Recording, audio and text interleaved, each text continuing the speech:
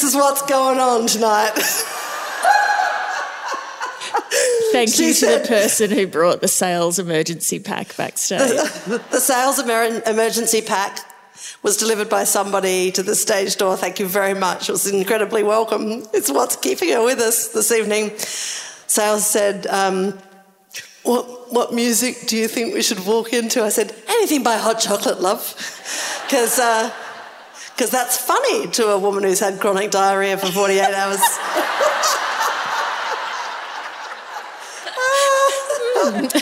Thank you, Annabelle. Yeah, for those that don't know, I've had gastro. I was supposed to come over on Thursday and then had to cancel it, and then came yesterday, and I've just been lying down and feeling very sorry for myself. Oh, I know. However, what she omits to record is that because of her failure to come over on Thursday, I was left alone emceeing the Women in Mining and Resources conference yesterday. I did feel really bad about that. You don't feel that bad about it though, do you? Actually, fortunately, I had a lovely time, so it was fine. And also, how great is it to be in WA? Oh, so nice. Oh! It is sublime, and to be back in Noongar country after, well, let's not be, unkind about it, but many years of not being able to come here at all is so fabulous. And before we say anything else, we acknowledge the traditional owners, the great Whadjuk people of the Noongar Nation, and I got to hear so much beautiful singing in Noongar yesterday because Gina and Guy were at the Wimwar conference, and I'm like, God, so incredible what those two are doing for the Noongar language, which is, beautiful to hear. So I feel like I have been marinating in the beauty of the West, and you've been marinating in other things, and that's not, that's not great. However, we've seated her there in case she needs to. It's a 50-50 kind of proposition, I reckon, but...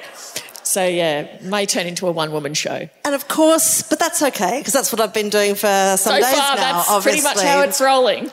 Now, here's the great thing about coming to the West. You always just run into somebody who's massively helpful. Exhibit A, the lovely person who brought this gnome for us, which is, no, don't move. I just feel like, don't bend over. Oh, God. No, it's all right. So we are going to do a bit of a road trip because... normally when I come to Perth, I have to go, away again because I've got too many children and jobs. But now it's school holidays. And we're doing a show in Albany tomorrow night, which we're doing because Jeremy, tour organiser, one night several months ago said, there's an incredibly beautiful arts centre in Albany. You need to go there. And so now we're going there because if you build it, we will come. And... there's also a Gnomesville near there.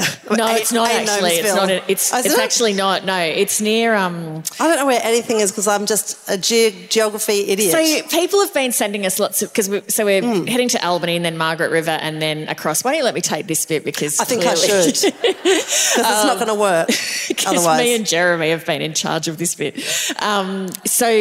They keep sending me lovely little itineraries, and I'm like, with dates and times and other things that make no sense to a person with a brain like mine. So I'm just like, you could be barking at me now, but I love gnomes, so that sounds perfect. It's kind of, all of you will know more about it than me. I just can't, because people had been sending us in the Chat 10 group recommendations of places to go, and there was someone mentioned this Gnomesville, and then someone else is like, I'm from that region, it's so embarrassing. And it was just this kind of and then this discussion ensued that made me think, oh, I better go and have a look at what this is. It's baffling. It looks like, I've gone to the website. It seems I've gone to the website. I've had a look. It seems to be this, well, you guys tell me if I've got this right. It's kind of like a town where you take a gnome and drop it off, and there's now thousands. Is this right? Is there a mayor of Gnomesville? Do actual people live there? No. No, there's no people there. Just weird gnomes everywhere. Are there public toilets? Just asking for a friend.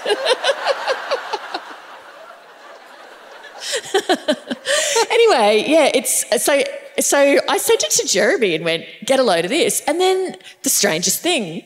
Suddenly it turns up on the itinerary. But the other strange thing is... So I drove my 9-year-old to school the other day and I left the house, and by the time I came back, I noticed that there was a gnome in our front garden. Like it was not there when I left and was there when I got back. And I wandered into the house, and because Jeremy works in this like room that's at the front of the house, and the gnome was staring in at him. And I went and I said, "Where's that gnome? Why is there a gnome in our front garden?" He said, "Oh, I bought it." And I said, "Oh, why'd you do that?" He said, "Well, I bought it because I thought it could make a good doorstop for holding the back door open, which tends to like slam a bit." I'm like, And he said, "But when it turned up, it was just a plastic gnome." I'm like, "Sorry, so you ordered it online expecting that you were ordering a concrete gnome through the post?" Like, how does... So many questions. He said, "So anyway, it's no good as a doorstop, so now it's going to be in the garden." It's so weird looking. This evil woman wanted him the second he bought it. She was like, "Well, that's good. We'll just take it to WA and give it to Gnomesville." Then I did my reading about Gnomesville. I'm like, hey, this is great, because it turns out with Gnomesville you got to take your own gnome. Like, I mean, and he's like, "Well, I don't know. I like my gnome." I'm like, "Are you kidding? Like, you've got a gnome that's not fit for purpose because it's too portable, and we are now driving across WA, and this could be..." Anyway. Okay, so let me just check I've got this right. So when we're driving to Gnomesville, so no one lives there, there's not like a main street or anything. So we're just going to start... we're going to be driving through the landscape and we're going to start seeing a few gnomes, and then we're suddenly going to see a heap of gnomes. Everyone's just nodding. Yep. Okay. Great. That sounds good. I can't wait. So when he landed, I'm like, "Can I confirm that you've got my gnome on board?" And he's like, "Wasn't enough room."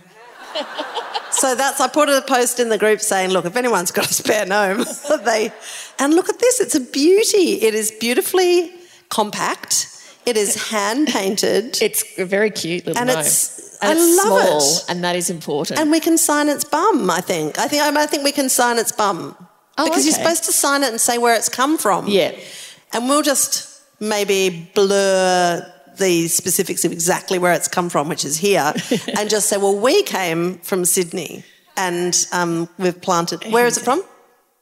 Oh, I thought someone was yelling me out specific information about the gnome giver dropped the gnome at Gwen's stand, and then Gwen sent my 9-year-old daughter off with the gnome to try and find the giver, and was unsuccessful. So Gwen has placed it on the... Thank you very much. Thank you very much. That's incredibly kind, and it makes me a lot happier. Also means that we have another item to cram into the car in which we're driving to Albany at absolute sparrow's fart tomorrow morning. That's true.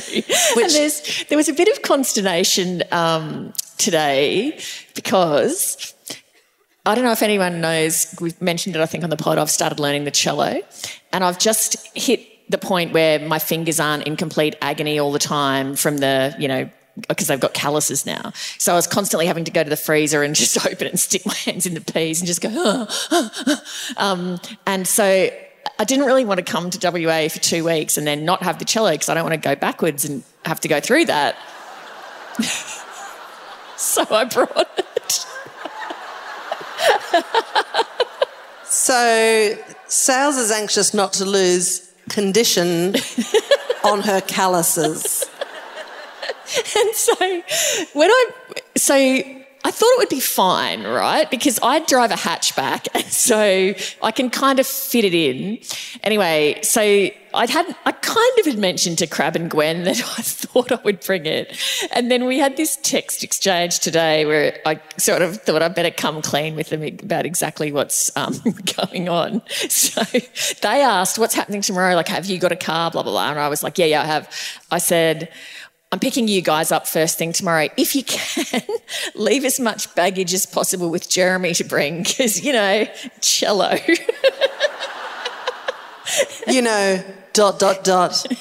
Cello. So please leave all of your worldly goods behind because my cello needs to be in that car. So Crabs replied, I read that aloud to Gwen, and after the pause, I said cello, and she said merch. I'm looking forward to this tense exchange in person. So then we're starting to get worried because I'm thinking, oh God, there's, Gwen usually has got a lot of merch. This is a bit of a problem, and it's not a very big car that I've hired. And I said, all right, we can do a test the Savo. I can tell you, though, that the cello takes up either half of the boot and half of the back seat laid down.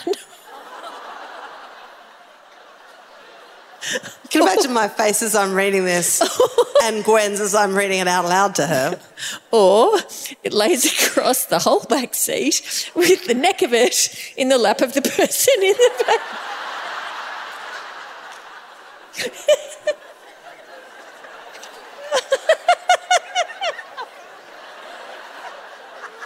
Anyway, then I said, I've only got one small carry-on bag. So Shales is like, I'm doing my bit to conserve space for this colossal inconvenience that is 100% to do with me and my fingers. And I said, so if Jeremy can bring your and Gwen's main luggage, we should be right. And then Crab's reply was, Gwen and I are screaming. Crab's gone, just to get this straight, so I may lose my legs due to compromised circulation, but your calluses will survive intact. Great. And I said, stop making me laugh, I'm going to shit my pants again.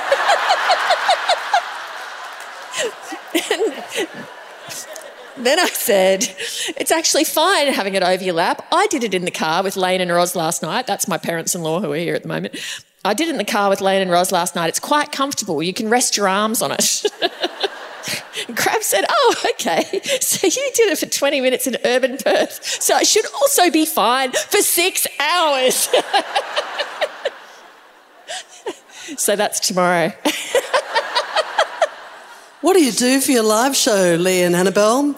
We just mainly just reread text messages that we've exchanged early that day and just absolutely piss ourselves laughing. So it's funny because it's a winning formula. I had to get to the Gold Coast the week before last, and I also took the cello there, which is my first experiment of taking the cello somewhere. And because I'm not... Lady in the pink top here is just shaking her head, and that is absolutely the correct response. It's just like... What? Because I'm not, a professional musician. No, you're not. That's right. Let's just sit with that for a second. How many weeks have you been a cellist? About 6. Right.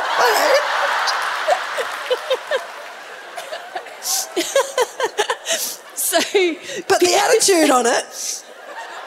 Because I'm not a professional and I don't play an expensive cello, I just chuck it in the oversized baggage. It just comes up that way, right? But if real cellists, they hire an extra seat next to them and they take their cello on the plane. And it was so funny. So when I took it to the coast, it's funny what a talking point it is, like, straight away. Amazing. It's so fun. But so when I've joined the queue, bizarrely, the very person in front of me in the line had a cello, but was clearly a proper musician because his was in like a really one of those elite kind of hard case things, and it had stickers from all over the world on it and da-da-da-da. And he was checking in and putting his cello in a seat. And so I was looking at him thinking, oh, do I recognise you? Are you from the ACO or the Sydney Symphony? Couldn't recognise him, but he was doing the real thing. And then I was just checking in my normal stuff, but just going, I just got to get an oversized tag for this to stick it in oversize and just chuck it down the chute. And it's well packed, I should add. It's fine. Anyway, but I could see... Did you get like an upgrade for your calluses or anything? Like, do the calluses travel separately or just with you? I could see that he was he could overhear the conversation I was having with the person on the counter. And I could see that he was puzzled because I was getting the full superstar treatment because of my day job. And so I could see him going, this woman's being treated like a rock star, so she must be like some famous musician, but she's about to chuck her cello down the chute. But then it dawned on me later that maybe he was thinking, that's Lee Sales. Why is she travelling with a cello? So many possibilities. Anyway, it was funny. And then the woman said to me, she said something about, what a coincidence, that gentleman's got a cello as well. And I said, oh, yeah, but he's a proper musician. And she went, oh, I'm sure you're a proper musician. Well, when we were in Brisbane, of course, a couple of weeks ago, we did have on stage a proper musician and proper cellist, Umberto Clerici, who we had on stage because he's just been made the conductor of the Brisbane Symphony Orchestra, but he is best known as a cellist. And he was talking about one of the downsides of being a cellist is that if you're serious, as opposed to, a total jokester, you have to you have to have a cello sitting next to you in the seat. You can't just put it in the hold. So he said, unlike those, famous, say, piccolo players or, viola players, he seems to be very down on the viola people, he can never, even if he's flying with a really posh orchestra, never ever fly business class because no orchestra alive will ever spring for 2 business class tickets. So he's always in cattle with his instrument. But he said that he was flying Etihad to somewhere or other not long ago, and his cello got an upgrade to first. But he didn't. And obviously, if you were an Etihad, you'd be like, let's take the stringed instrument because that's going to be low maintenance up in first. And he was a bit like, well, okay, well, I'll just get it settled in first and then I'll pop back to cattle. I wonder if they would have been like, look, sir, I'm sorry, you'll have to stay in your designated seat until you get going. Then if you want to switch out. But the cello, his cello's worth millions. So yes, true. Yeah. You wouldn't actually want to be separated from it. Although I guess no one can I guess if it's not going to get molested in first, is it? You'd just be like, you'd be like, no one's getting off this plane until we find that cello. Well, he said he popped up to visit it and it was one of those, I think it was one of those, serious first-class situations, which I'm sad I've never actually personally enjoyed. But he said that the cello had its own hostie, had its own flight attendant, and he was like, I could just drink the cello's Dom Perignon, possibly. And they just shoved him back to his. Anyway, so we're all set for the journey. I am also happy to report, while we're whittering on about totally useless detail about our private lives, that Jeremy, our tour organiser, made for me a very pleasing and uncharacteristic strategic stumble with managing this whole trip, in that he and my 3 kids arrived this afternoon in Perth and went to pick up the hire car, and discovered that he had accidentally booked it to be collected at Brisbane Airport. So 1,000% something that I would do if I were ever trusted with this sort of task, still, which I'm not. And so I was like, oh, that's terrible. I'm so pleased. It's nice when your perfectly capable life partner makes a really, bizarre bungle. And, hello, darling. My 9-year-old just sitting, hello. It's obviously school holidays and everything. It's turned up. No, your car's in Brisbane. Are there any other cars? No other cars. So we started doing this sort of, door knock tour of rental agencies around the airport, and just shout out to Kathy at Hertz, who was amazing and incredibly kind, and basically said, we've got very little left. We've got, these sort of tiny cars, and we were thinking, oh God, Sales' luggage, my luggage, because it doesn't fit in our car because of the stupid cello, etc. And then Kathy's gone, well, hang on a minute, I've got this monster truck. We're in a monster truck now. It is the greatest thing. So A monster truck is what we are, what my family are following up, the sort of shits and gnomes mobile with the stringed instruments that we'll be travelling in. So thank you very much, Kathy. It hurts. The thing that's funny, if you think that this content so far of this show is... How's it going? Is it any... I mean, really... You should have seen what was on the content list last week. In fact, Murph, our friend, was having a laugh at our expense because there was a shot of a caravan in South Australia that had fallen over, and Crab was like, well, that just doesn't seem plausible. And Murph was like, oh, caravan dynamics, that'd be a good topic for the Perth show. And then we got talking about the queue in England. So I was like, that'll be a good one because I actually know a little bit about queuing science. And I do. At which point I responded with, do you ever look in the mirror and realise that you're about 95% rotary male? Like, that's... Anyway, I'm just checking the pipe organ because Kat Johnston, who's a chatter, is actually in charge of lights here this evening, and she's asked us what colour do we want the pipe organ to be, and I'm like, green's good, but then I also would like to just change it sometimes, just halfway through the show. So can you dial us up another colour, Kat? Anything you like. DJ's choice. I hope you wander you again. Oh, now yeah. Fancy. Hey, very fancy. This is the greatest theatre. Also, earlier when I arrived, or Gwen and I arrived, because I was in charge of the navigating in the car, and we turned up at the Heath Ledger Theatre, because that's where we were last time we were in Perth. So I'm like, I remember where that is. We'll just go to that theatre. And we get there and I'm like, is this right? No. So we piled all the merch back into no. Yeah, I know. Yeah, I know. Like I said, this is why I'm not trusted with detail.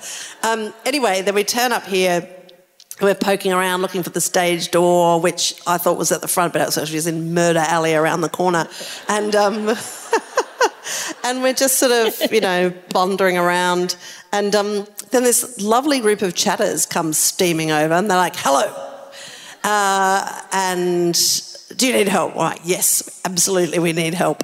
Where's the stage door? They're like, we know where it is. We'll take you there. The leader of the pack is this woman called Penny. She's like, I know where it is. And so we just fall in with this pack of chatters and we get round to the stage door. And on the way, I've just halfway through yesterday, I ripped a fingernail. And you know when you just get catches on everything and it's massively annoying? I'm wearing a sort of silky shirt, so it's just catching. It's really annoying. So I say to these, because I was planning on just asking here, has anyone got a nail file during the show? And so I've asked this group of chatters, anyone got a nail file? No, I don't. And then Penny goes, hang on a minute, I might have one in my bag. She's got a diabolical mum bag, of course. She's digging through it. And, 5 minutes later, she's like, ha-ha! So I've filed my nails. Thanks very much, Penny. And then as they're just dropping us, I learned that this is Penny Shaw. She's an opera singer and podcaster, and she's in a group called Divalicious. Right? So I think I found you, Penny. Thank you very much, Penny and friends, for sorting out my hangnail and also... just introducing me to more Perth culture. Look at your face. You're just shut up. Just the merch, just you mentioning getting the merch out of the car reminded me, actually, if everyone could do me a massive favour, it would help us enormously tomorrow if you would sell Gwen out of merch today. So if you were thinking, I could do with some new tea towels, but these ones could hang in for 3 more months, can you just get some tonight, please? Because then the cello will be sweet. Well, Gwen says it's been running hot, actually, Perth people, I want it all bandits gone. for the merch. I want every last but there is a bit left, I think. Fairy Wren spoon gone. Wow. I don't think she has fairy wren spoons. This is just such a shakedown, isn't it? We made up the whole story about the cello. There's no cello. No cello. It's just us in a Range Rover with this small gnome and nothing else. It's just all a massive lurch. It's just us in a private jet all the way to Albany. Can I just mention the charity that we're supporting that's tonight? actually number one on our list to mention on our little thing that we put together. Yeah. It's a charity right up the top, I think. Exactly. Charity called Teach, Learn, Grow. It helps kids from rural and regional areas because all of the research shows that educational outcomes are not equal for kids in remote places because they just don't have the same opportunity and access to resources. So Teach, Learn, Grow offers free one-on-one tutoring and mentoring, and it's staffed entirely by volunteers, and it's all uni students. And so the uni students do it, and they give up their uni holidays to actually travel around the state and to meet with kids one-on-one and to assist them and so on. There's about 850 of them in 2021. So it's a really good program, and it makes a kind of very tangible difference to the kids that are involved with it. So that's who we're supporting tonight.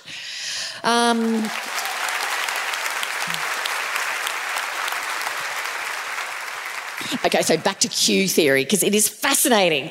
It is. So I learned a bit about this when I lived in the States. So you would have all seen the amazing queue. Actually, let me read you out. Some of you will have seen it, which was it was a kind of thread on social media where someone... I love that she's brought Q readings as well. It's not just my stray thoughts on cues. It's like... Yeah. Well, somebody noted, I saw this on social media and I thought it was such a great analysis of the queue. So it was... Right, everyone, I need to be serious for a moment. This was written by somebody in London, because the greatest thing that ever happened is happening right now. I don't particularly care either way about the Queen, but the queue is a triumph of Britishness. It is incredible. Just to be clear, I don't mean the purpose of the queue. I don't mean the outpouring of emotion or collective grief or the event at the end and around the queue or the people in the queue. I mean literally the queue itself. It's like something from Douglas Adams. It is the motherlode of queues. It is art. It is poetry. It is the queue to end all queues. It opened earlier today and it is already 2 miles long. They will close it if it gets to 5 miles. It is a queue that goes right through the entirety of London. It has toilets and water points and websites just for the queue. You cannot leave the queue. You cannot get into the queue further down. You cannot hold places in the queue. There are wristbands for the queue. Once you join the queue, you can expect to be there for days, but you cannot have a chair or a sleeping bag. There is no sleeping in the queue, for the queue moves constantly and steadily day and night. You'll be shuffling along at 0.1 miles per hour for days.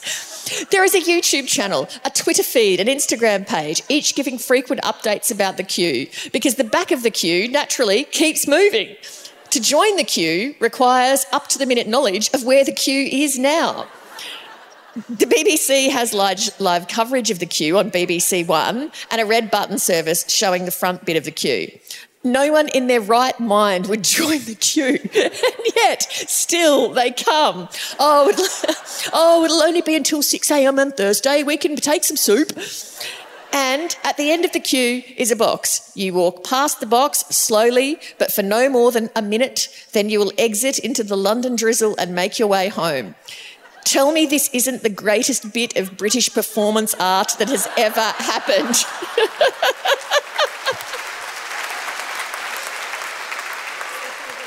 So that was what prompted... Such a spectacular piece of writing. So fantastic and so true. And it reminded me of when I went to see The Clock, which I loved, in London, and the queue of people waiting to get into The Clock. And that was interesting watching, just because The Clock was about time, and so watching the passage of time in that queue was interesting. But strangely enough, I honestly did learn a little bit about queue science when I lived in the US, and I can't remember why, but it was to do with Disneyland and how what they do, it's a combination of, it's a mathematical science, it's a mathematical field of study, but then there's also psychology involved with it as well. So the mathematical aspects are, there's the arrival rate, which is how many people are trying to join the end of the queue. And then there's the service rate, which is how quickly are you able to move the queue along. And so mathematical people will crunch all of that stuff and go, all right, well, so this is, how you should handle it. And so, for example, you might do like a snaking pattern because you can get more people into the same area. They obviously chose to not do that in the UK because they let it just run as a big, long, single line. But then there's also like a behavioural science aspect to it. And so how do you make people feel that they're not getting antsy? So apparently the studies show 10 minutes is the optimum time for a queue. After 10 minutes, people start getting fidgety. And then there's various things. The keys to a good queue are entertainment, distraction, and information.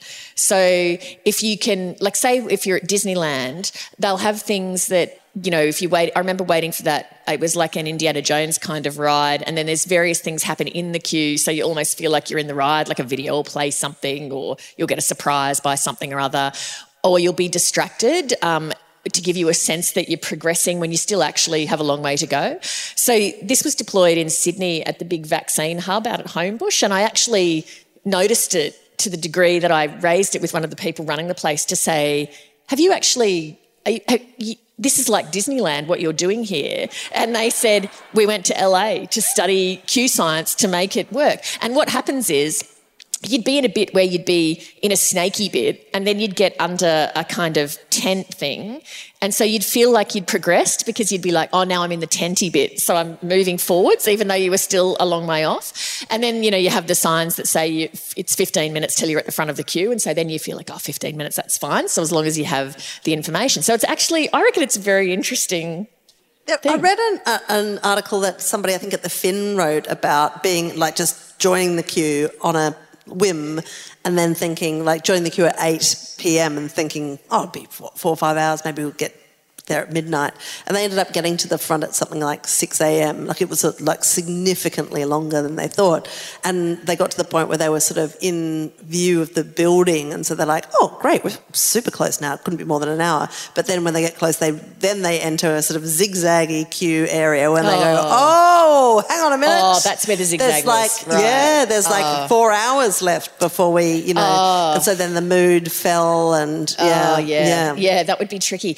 And then that's where the psychology comes in, because you also can't, you know, control human behaviour. So you think it's, you know, for the service rate that it's going to be 1 minute as everyone passes the coffin, but maybe some people might linger, or they might drop something on the floor, and so they've then taken... particularly complicated curtsy. They've got a cello. They've got a cello with their cello. No, it was interesting. One of my favourite bits, actually, and I found it oddly touching, was seeing David Beckham in the queue, just like a regular You cried, person. didn't you, when you read about that? No, but I did find it touching. Yeah, it did make... Did you well up a little bit? It did move me. Right. I don't think I welled up, but... I don't know, that was pre-gastro. I don't really know. I can't remember. It's all a blur. No, but it was just, I thought it was really touching that somebody of that level of fame just stood in the queue without security or any... Okay, so what I want to know is, and I didn't read very deeply about David Beckham being in the queue. I noted it in a headline, I thought, oh, interesting.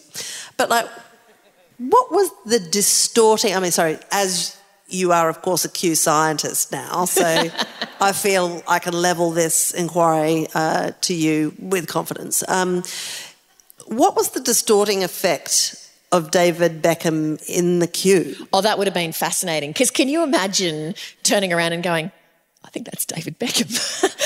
Because I think, wouldn't your first impulse it would be, well, that can't be David Beckham, because he would get chop it in, surely. Yeah, just to sort of hover over the coffin, to push into the queue. Like, I wonder, did they allow anyone to push into the queue? Say, for example, if members of cabinet wanted to go, were they allowed? Like, was there a 1 hour window where people were allowed to go in who didn't have to queue?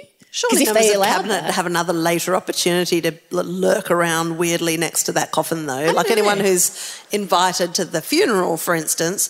And also, like, how tall was that thing that the coffin was on? I just spent the whole time that I was watching the funeral, which wasn't a huge amount of time, just feeling absurdly anxious that the whole thing was just going to fall over. Or that the orb would roll off. I've always had a bit of a soft spot for David Beckham after listening to... it used to be called River Cafe Table 4. It was a podcast. Now it's called Ruthie's Table 4 or something.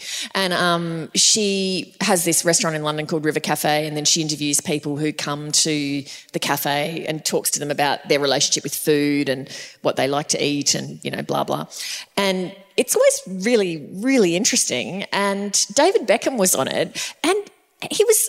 I've never really given David Beckham a great deal of thought, other than that I just have a vague impression of them as being kind of high maintenance. And he was so not. He was a very chilled out guy whose, you know, most favourite meal was still this very working class British. I hadn't heard of it, but, English people would know what it was, but it was something that his mother kind of cooks. What do you mean, like some sort of... like Toad in the Hole or something? Something like that. I forget what it was now, but to me it sounded How could you forget repellent. the name of what is it? I listened to it ages ago. I only thought of it because when I saw David Beckham in the Lion, and I thought, oh, yeah, that rings kind of true with what he sounded like. And his nan used to cook something that he particularly liked. Anyway, he said in this podcast that he was quite accepting of the fact he's quite a foodie and he loves cooking and he really enjoys going out for a great meal, which he said he'd learnt over time because he hadn't grown up with wealth, and then now he's extremely wealthy and he can eat in the best restaurants in the world, and so he said he felt like he wanted to learn about food to appreciate it more. But he also was completely open and said, and I'm resigned that I'm married to someone that will just eat the same thing every day of her life for the rest of her life. What, posh? Yeah, she just has like steamed fish and steamed veggies. That's all she eats. Really? Yeah. So, and he was like, that's fine.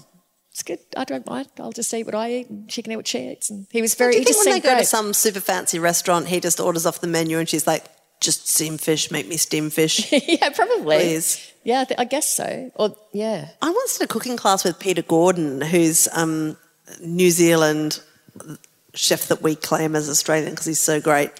And he opened up this restaurant in London called, I think it was called Sugar Reef. And it was like one of these restaurants that became super aggressively fashionable overnight because Madonna went there.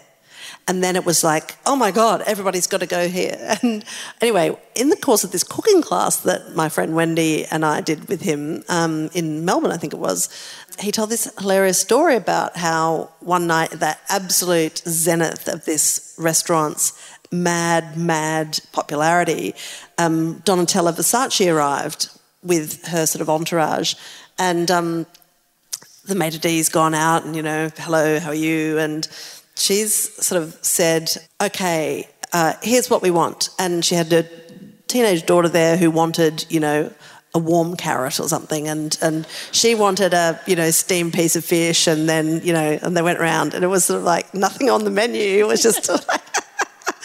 And the maitre d's just like, and went back and saw Peter Gordon in the restaurant, in the kitchen, and just went, oh my God, like Donatella Versace's here and she's ordered all this mad stuff. What shall I do? And Peter Gordon said that he said to this guy, okay, just go back and say that I'm very pleased to have her here, and while I've got her, there's a pair of jeans that I saw in the Versace shop recently, and I would love to order those, but like without any of the like stud things up the side, and with and apparently, when this message was delivered, she just laughed and went, oh my God, that's hilarious. Oh, I'm sorry, we'll order off the menu, but my daughter would still like a warm carrot. It wasn't warm carrot, it was like a cut up apple or something, Oh, man. Anyway, great response, Bold. I thought. Yeah, but bold. Yeah. Totally. Okay. Is that it? Have we got anything else to talk about? No, we do. Well, I feel like I've talked a fair bit, so I feel like I should let you...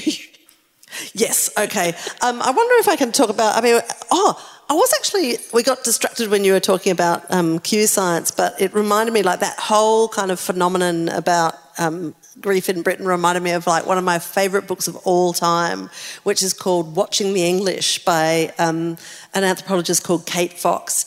And she wrote this book after a career as an anthropologist, she decided to turn her anthropologist's eye on her own people. And it's the most fascinating book because it starts off with her conducting an experiment to test her own responses to one of the great British fears of all time, which is bumping into somebody and not apologising to them. And so she was aware of the theory that, like, English people will always apologise even if you bump into them. And so she decided to conduct an experiment. This is like how the book opens, by going to, I think, Waterloo Station and just deliberately bumping into people and not apologising. And she said that this whole prospect was so anathema to her very being that she had to have like a double whiskey or something beforehand because she was so freaked out, but she's determined to do it. And indeed, about 95% of people apologised to her. I just love the thought of this woman, you know, trained for years to now just go and smash into people at Waterloo. But she, it's such a cool book because it also goes through chapter by chapter all this amazing stuff like it's heavily about the class system in the UK. And is she English? Yes, she's English. Oh. Yeah. And actually, she's married to that writer Henry Marsh, who wrote the book Do No Harm. He's a neurosurgeon who wrote that absolutely incredible book about, you know, how to deal with failure and risk in that highly charged enterprise of being a neurosurgeon. I think I interviewed him and I saw him at a writers' festival and only realised when I was reading up more about him that he's married to Kate Fox, who wrote this amazing book that I love. Anyway, getting distracted. But there's also all these chapters on what you can tell about people and how they identify in the British class system by looking at the flowers that they have in their gardens, the cars they drive, the state of disrepair of the cars they drive, because she observes that if you have a really messy, clapped-out car, it means you are either working class or you are super upper class. Oh. It's just this really... Because you're used to somebody else cleaning it up for you or you just don't care about your possessions. No, she says that in the sort of super upper class there's a kind of like an absolute allowance to kind of be shambolic. Eccentric. Yeah. And it's absolutely fascinating. Anyway, there's all sorts of stuff like what do you call, you know, the evening meal? Do you call it dinner or do you call it tea? You know, that's a big kind of marker apparently. Anyway, it's fascinating. I read it when I was living in the UK just going, oh my God. Because I was constantly running up against sort of class or just customs that I wasn't really That's why I asked in if she was English, because it sounds like a book that you'd have to be almost an outsider to bring... Well, I think she might just be quite a talented anthropologist, I guess, and, you know, able to notice, like, that wasn't actually sledging her there, but it sounds a bit sledgy, doesn't it? Yeah. But it served the purpose. Hey, Katie, do you reckon you could grab me some water, please? Would that be all right? Thank you. That's Crab's daughter, by the way. This is why we breed children, because so that they can bring us things. So I have been, you know, because we are in the West, I always like to try and dig around and read some locally relevant writers. And I'm just halfway through a new book by Holden Shepherd. It's great. So Holden Shepherd, hi Kate. Oh. This is my daughter.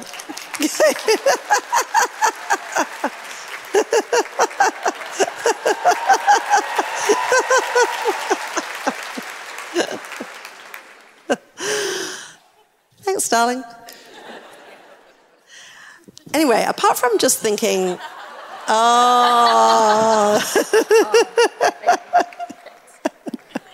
cartwheel. The bow.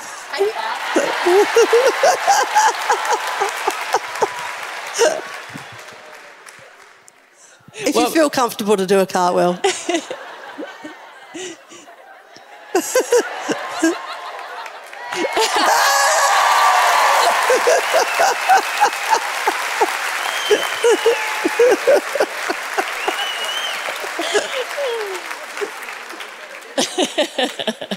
Like a cup of tea about 5:30 a.m. too, thanks, love. Anyway, this book is called The Brink, and it's this bunch of schoolies who are going on, you know, leavers after the end of school, and it's just incredibly tense because, like, the principal character is this very nervous boy called Leonardo who's got an incredibly domineering mother, and he's accidentally got into a car with all the cool kids going to leavers, and so... because he used to be friends with Jared, who's like the sort of head honcho of the cool kids, and but Jared cut him dead as soon as they got to high school, and so now he's come on like sort of drunk holiday by mistake with all these A-type people, and he's constantly having a panic attack. It's quite tense to read, but like it's it's superbly written, and I'm really interested in the kind of the boundary between young adult fiction and grown-up fiction, because there's some quite, advanced sexy concepts and stuff in the book, so I'm definitely not giving it to Kate. Probably give it to my 15-year-old for sure to read. But I love it when people who are, I think for a long time there was a bit of a YA fiction is kind of like a bit of a phone it in sort of thing. So not true. Like there's some incredible young adult fiction writers, and this is like A-class writing for a younger audience. Is it funny or just kind of taught? It is. Oh, it's definitely like you recognise kind of tropes of teenage brutality behaviour in there, and you're like, oh, that's just sort of blackly funny. But it's quite tense. And then the perspective changes, so you get to hear from like the sort of Queen Bee girl's kind of friend, and then also the kind of alpha male's friend who is secretly gay but not really admitting it to himself or to his friends. So, yeah. Right. Anyway, it's awesome, yeah. Did you say it was called The Brick? It's called The Brink. Oh, because they kind of get diverted from their destination. They end up on a deserted island altogether. I haven't finished it yet. I went, because I've got a bit more time to myself these days, I went to the cinema the other week and saw Good Luck to You, Leo Grande, which is that, yeah, right. So everybody's heard of this except for me, as per usual. Like I'm the last. So what is it? Oh, it's Emma Thompson, and she's a woman. Oh, I just know that as that new Emma Thompson movie where she turned up in Australia by accident to the launch. Yeah, because she apparently really loved it and is a real believer in the film. So she was heavily doing a lot of publicity touring to try to get attention. Good on her. I love Emma Thompson. Oh, I love Emma Thompson. That's why I went to see it, just because I love Emma Thompson. So if you saw it and you liked it, just clap. Did everyone like it? Yeah, right. Yeah, it was, do you know what? I actually thought, so it basically, I don't know if you know much about it. So it's... I think we've absolutely established that I know very little about it except, new Emma Thompson film that I haven't seen. So Emma Thompson's a woman who I think is retired. She was a teacher. She was married to the same man for years. He's died, so she's a widow, and she's only ever slept with the one person. She thinks she's not ever had good sex, so she hires this young sex worker to come and have sex with her. And the actor's name's Daryl McCormack, and he's this absolutely gorgeous looking young guy. And so it all unfolds pretty much, with the exception of like maybe one scene in one or two scenes in a hotel room, which is the room that she's hired for them to come and meet. And a lot of it is the kind of lead up to it, because she's obviously very nervous. And it's really interestingly done, because actually there's very little, actually I don't think there's any, I'm just trying to think, sex. It kind of never goes into that. You're aware that they are having sex, and that's not a spoiler, because premise of it, she pays someone to have sex. But it's not titillating in that regard, if you know what I mean. So it's more about, I guess, her psychology and then her relationship with this young guy. It really struck me when I was watching it that it would have worked incredibly well as a play, because it's so heavily dialogue driven and the actions all confined to this one location.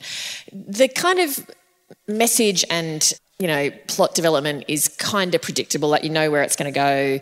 You know she's going to come to have greater self-acceptance of herself, blah, blah, blah. And that's a good message. It's a positive thing. It's a good message. What if she's tried the cello at all? I'm just saying it's pretty... Just saying it's pretty well telegraphed where it's going. But the thing that obviously makes it, as in all Emma Thompson films, is how amazing Emma Thompson is. And I just think nobody does as well as Emma Thompson. That line between being a strong person yet really vulnerable, she just absolutely nails that quality. And I just think she's also just getting more and more and more beautiful. Like, she just looks unbelievably beautiful. So I just think she's just a phenomenon. So I really enjoyed it. So, yeah. Did you ever read that book of Ian McEwan's called On Chesil Beach? Yes. It's actually one of the most intense books I've ever read about two people not doing it. Like, it is, and it's almost unbearably tense. It's about a newly married couple that go to Chesil Beach for their honeymoon, and essentially for 200 pages, it's not a long book, it's just how complicatedly they screw up their wedding night. And nothing happens.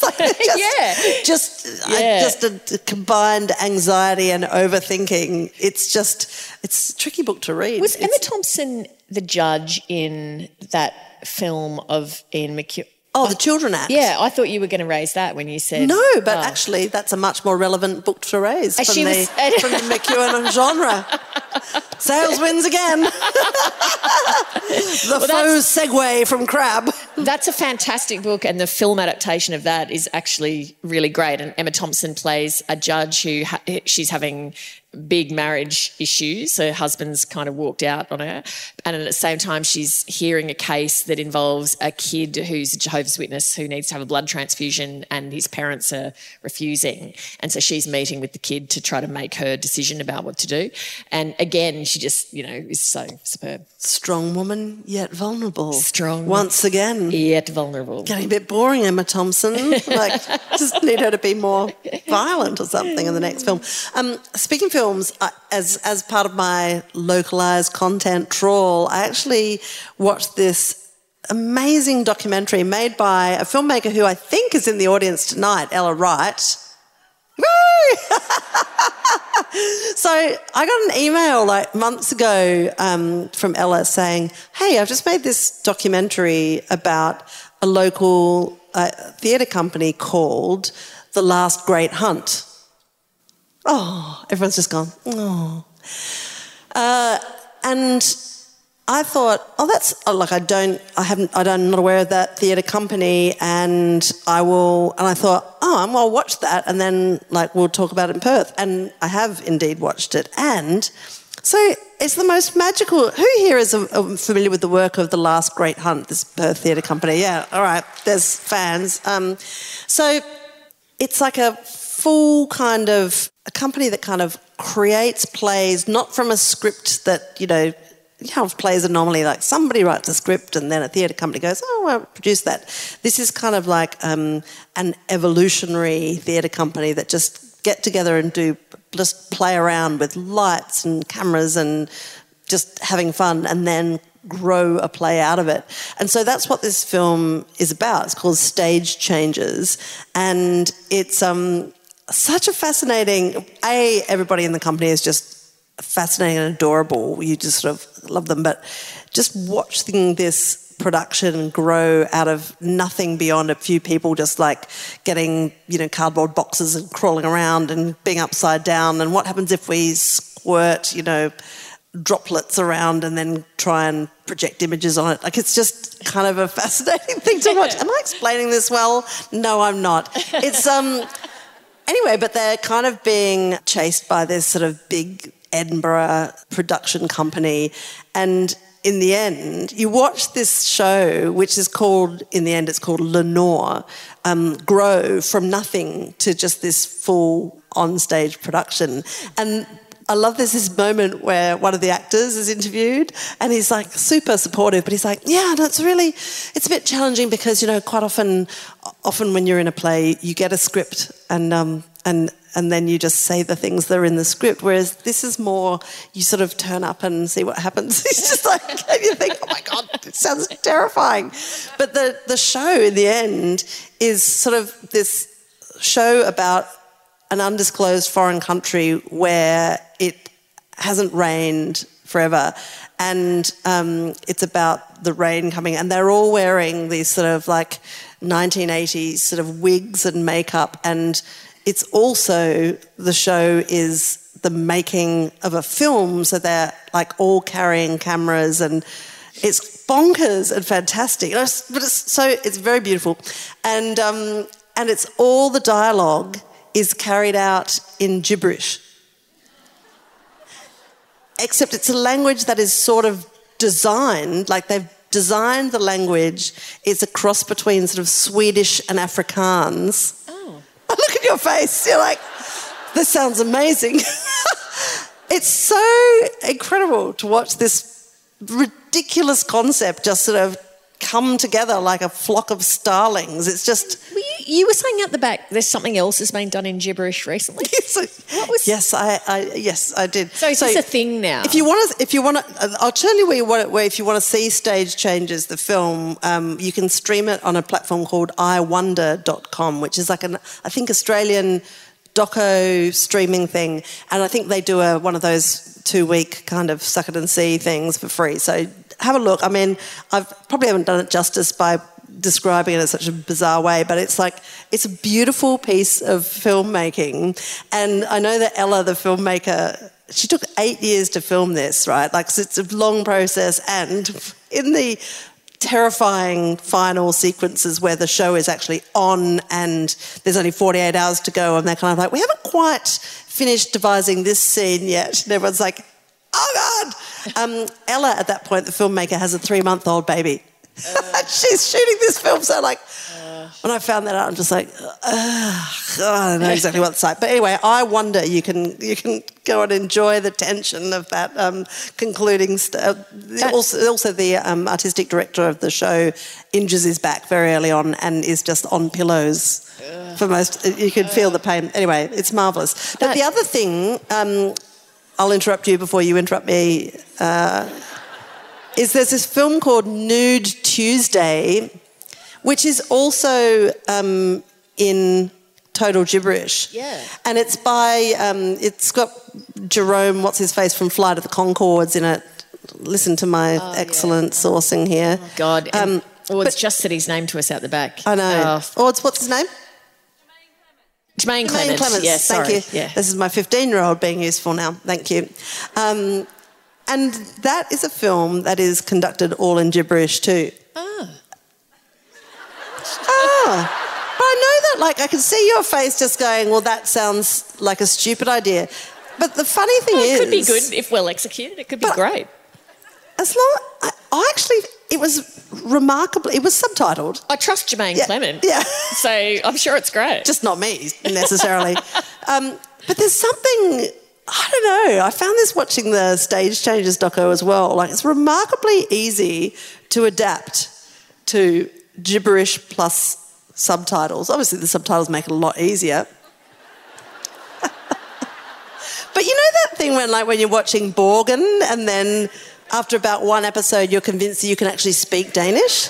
No, I don't know that. Are you just like, tak for den? I can speak Danish now. There's something liberating and comforting about gibberish. And I love the fact that, particularly I love that the Last Great Hunt people have got together and, done lessons on the gibberish that they actually rehearsed key items of vocab. But then is it still gibberish? Because once you've actually imposed, a linguistic structure, is it still gibberish? My impression was that once you establish a few speech patterns, then you can, and some words that really I think in Nude Tuesday, which is set in a kind of a sex camp that's a nudist camp where couples go to revive their sex lives. It's completely bonkers. But you do start to feel like you understand the gibberish language. And they've got some regular, hi is hey. So it's a bit Swedishy as well. And you feel like you might be possibly in IKEA with a lot of naked people. I love that. Look at you, just This is the international Lee Sales sign for what you are talking about is nuts and I'll be having no truck with it. I'll be about to just tell you about something else that I read that's sensible. Is that where we're about to go? When you were talking before about the piecing together of something reminded me of a thing I watched on ABC iView recently called Anatomy of a String Quartet, and it's our mate Richard Tognetti. See, we're back on sales territory now. It's our mate Richard Tognetti and 3 of the other principals from the ACO, and they're performing a string quartet, and they kind of pick it apart for you and explain a bit about the music, but also just how do you make it work as a quartet and what does it involve. It was really, really interesting. It only goes for about half an hour, but if you've ever been curious about that, it's really well shot. And all of them explain their own instruments and what their own instruments do and how they fit in the quartet really well. It's good for a layperson. And professional musicians like me. I was going to say, wow. And why were you watching that, Sales? So it was great. I had a cup of coffee with a person with a brain the size of a planet this morning, Sarah Pierce from the new radio telescope SKA arrangement, just one of the smartest people I've ever met.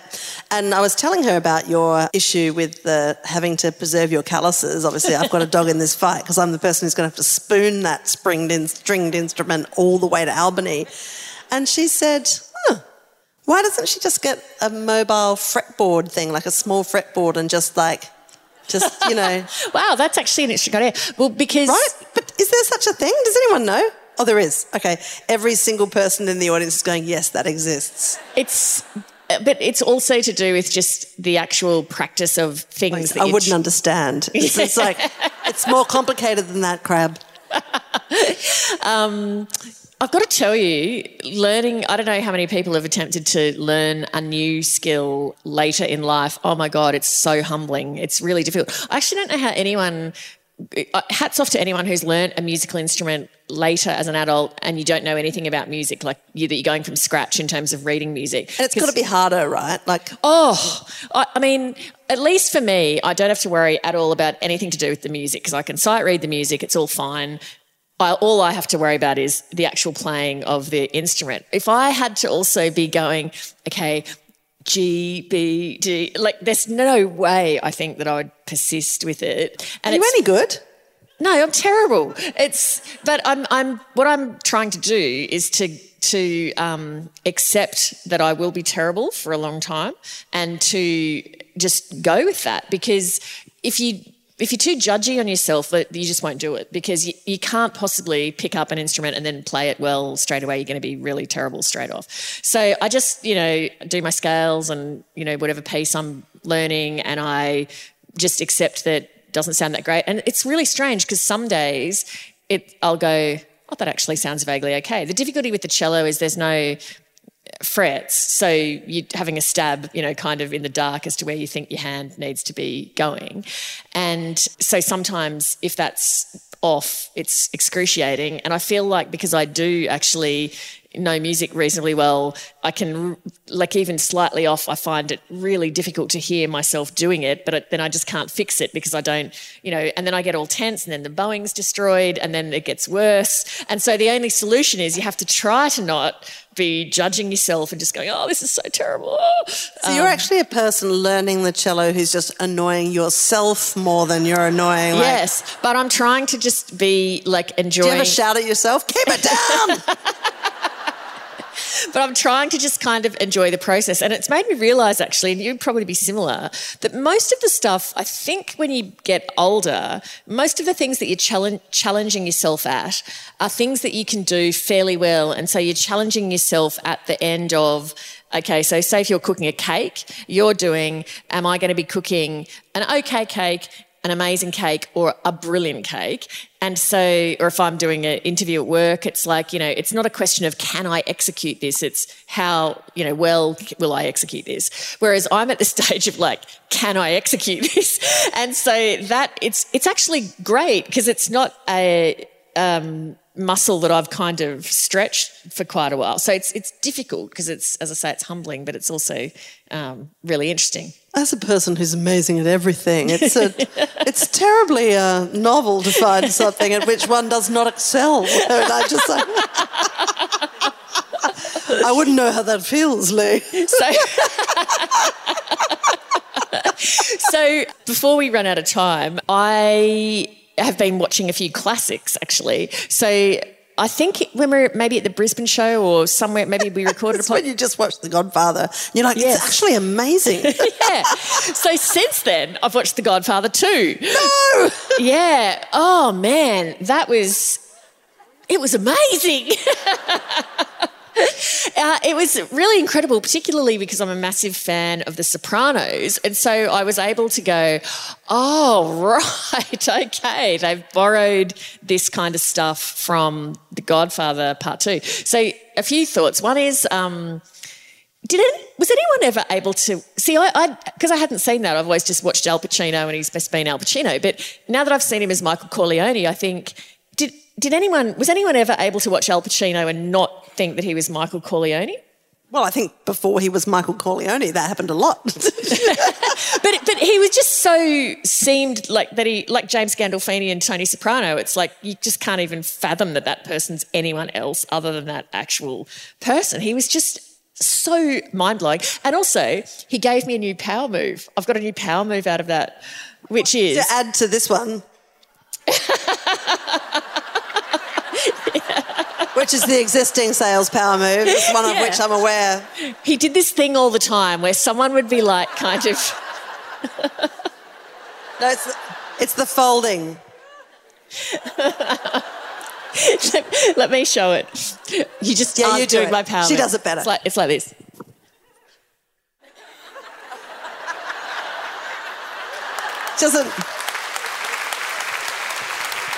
Doesn't necessarily work quite so well with the hot pink cat's eye glasses with the leopard sidearms, but you know. So many power moves I've figured out involve, and I'm no good at it because obviously I don't do anything slowly.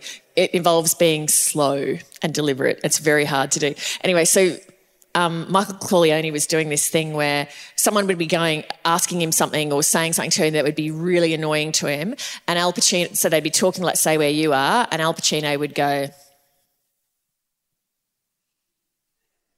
And he wouldn't even really move his head. He would just move his eyes. And it was like, I have so much contempt for you that I can't even be bothered to move my head. I'm just going to move my eyes. And it was just such a great power move. And then the scene where Diane Keaton, Kay, says to him... they're having difficulties and he says, you know, well, you just haven't been yourself since you lost the baby. And she's like, you are so stupid and you know, unobservant, Michael. I didn't lose the baby. It was an abortion. And she's like screaming in his face. And it just reminded me of The Sopranos at the end of season 4. Tony and Carmela have this fight and Carmela is screaming at Tony that she's been fantasising about one of the henchmen in the gang. And it's really interesting because... as a viewer of the film, you know more about these women's husbands than they do because you've been privy to all of their activities that they're involved with, and the wives kind of are turning a blind eye. So when the women are saying the most inflammatory things they could possibly say to these men, you are just quivering as the audience member because you know what the men are capable of, and so you're just thinking, oh, I cannot believe that you are saying that to Michael. Oh, my God. And so that was incredible. And then also the Tony Soprano Christopher relationship and how that ends. I won't spoil it even though it's years old. Please watch it if you haven't, for the love of God. Is there a person alive who doesn't know how this ends? Yeah. Michael Corleone and his brother Fredo, how that ends. It was just Tony and Christopher. So, yeah, I thought it was... And just the kind of... it's a simple yet incredibly interesting idea, which is to have a double narrative where you've got the father's life and you're going back and watching the father at the same age and then you're going and watching the son and you're just intercutting between the two lives of the two men. So, yeah, I absolutely loved it. And then that put me on to... Diane Keaton, because I was thinking, gee, Diane Keaton's had an interesting career and done a lot of stuff. So I thought, I'm just going to go rewatch Annie Hall to see how does that stand up. I just would like to see a little, just a My Day by Lee Sales where you just potter around voicing these thought tracks. Which is like, I might now just watch and read everything that's ever been said and filmed of Diane Keaton. It's the beauty of not having to go to work at the moment. I can just go, I might just go on a Diane Keaton thing today. So Annie Hall, it definitely stands up. It's a great film. She's fantastic. It's funny. I was laughing aloud, all of the rest of it. But I think we've had this conversation before. It's very hard to watch things once the people in them, and of course now I'm talking about Woody Allen, once the people in them have had some major buzz or controversy or issue in their real life, it's so difficult to watch the film and not when they say things, you think, oh. So every time that the Woody Allen character's talking about women or he's being a bit persistent in hitting on somebody or whatever, you jolt it out of the film reality back into real life and thinking about then Woody Allen. Pretty unfair on Diane Keaton, really, isn't it? Because it's like the film kind is of her film, like, yeah. Well, yeah, it's his film too. Like, they're both great in it. So yeah, it did stand up. But she was so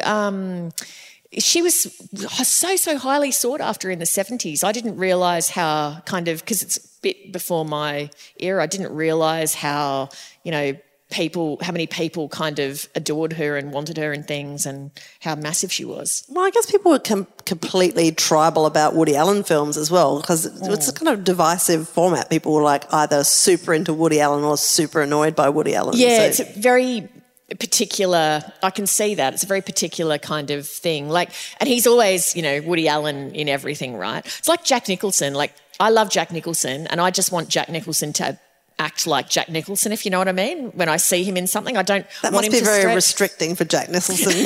He's like, no, that's another person that if I ever meet in real life, I have to be all kind of like, rad rum, like, here comes Johnny. The other classic I recently watched, which I watched with my kids, was Ferris Bueller's Day Off. Which was great and which they really enjoyed, although I think the little one got some ideas about how to fake his sick days better. But it was clammy funny. hands. Yeah, it was funny because it also stood up, and it reminded me often the reason things really work is because the themes are so universal, like say the picture of Dorian Gray and things like that. And the theme of Ferris Bueller, which is that you have a sibling that gets away with everything, it's such a great relatable kind of theme, and even for kids today. So I think that was what hooked my kids into it. But interestingly as well, watching Ferris Bueller as a grown-up, as opposed to when I last saw it, when I would have been 15, Ferris Bueller is an annoying little brat, and you would not want... You are so the Jennifer Grey character. You absolutely are, and you would be making out with Charlie Sheen. Hey, can I just press pause because I just want to let you know it's 8:45. Oh, okay. So, okay. This is just... There's a public service announcement. Okay, public service. I didn't tell my parents-in-law I was going to do this. My parents-in-law are here. They have to go to the airport to pick up my kids and their father, and I told them the show would be over by 8:45 and that they'd have no trouble at all making it to the airport on time. And of course, it's never going to end on time. So I just want to say, Lane and Roz, you can leave. Where are they? Where are they? Where's Lane and Roz? Where are they? Wave. Where are they? Don't feel targeted in any way, obviously. Where are they? Oh, there they are. There they are. Come here,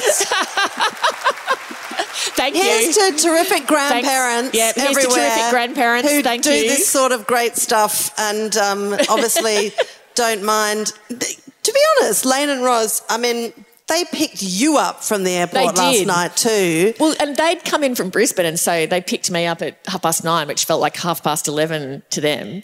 And so they very kindly came to get me. And then I hadn't told them I had a show.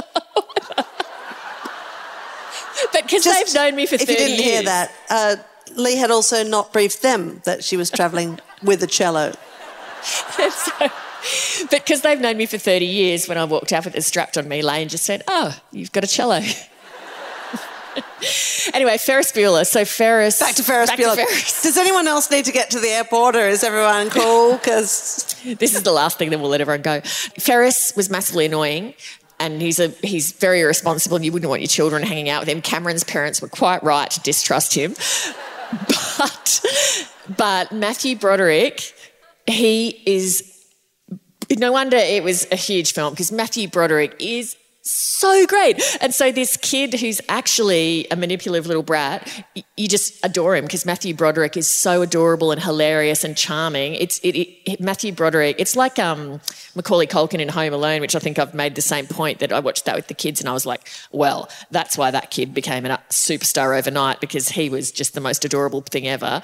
Matthew Broderick just made Ferris Bueller the most appealing, winning, likeable kid, so that even though he was being manipulative, you still just loved him. Like, yeah, it was just a tour de force of a performance. I'm just wondering whether you should ever be allowed to take time off again. Like, I mean, it's just... Leigh Sales watches a series of old movies and comes to the same conclusions that everybody else has come to, but will absolutely share them at length with you.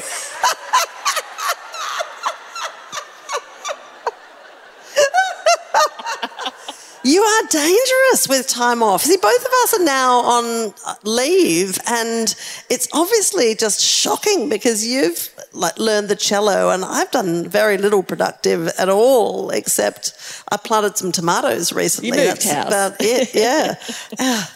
But anyway, we're driving to Albany, so that'll be, that'll be a full assignment. So keep an eye on the group tomorrow. We'll keep you updated on our progress. And, I think this guy needs a little name. So light and transportable too. We need to give a quick shout out to someone else in the audience. Oh, okay. So there's somebody else fabulous in the audience who's become a massive part of Chat 10 life just totally by accident over the last year or two. And it's Danny Dormatz. Where are you, Danny Dormatz? There she is. Stand up. Because You know that Gwen, our great friend and merch lunatic, during the lockdown was sort of like, why don't we make doormats? I'm like, well, because doormats are massively clumsy and impossible to what are you talking about? And she's like, no, I'm just going to look into it. So she went on some group for small business women, right? And she's like, does anyone make doormats? And Danny's like, I make doormats, a bit short of work right now though. So... not anymore. This poor woman is absolutely sick of printing hello doormats. And we obviously knew nothing because it has been the most popular thing that we've ever done. So thank you, Danny, for looking after everyone. Turns out the world wants doormats and it's an inexhaustible demand. They just keep going as quickly as she can make them. Oh, my God. How's your bum, love? Well, Are you all right? I just as the time ticks by, I'm thinking... I'm taking, the amount of time we've been on stage as a complete victory and I don't want to push my luck. Can I thank you all for coming out in such enthusiastic numbers and thank you. Putting out with... Thank you. Ladies and gentlemen, Leigh Sales and her gastroenteritis. We've actually devised a whole new format this evening, Gastro Entertainment! Woo! Thank you very much for having us, Perth. See you in Albany if you're coming.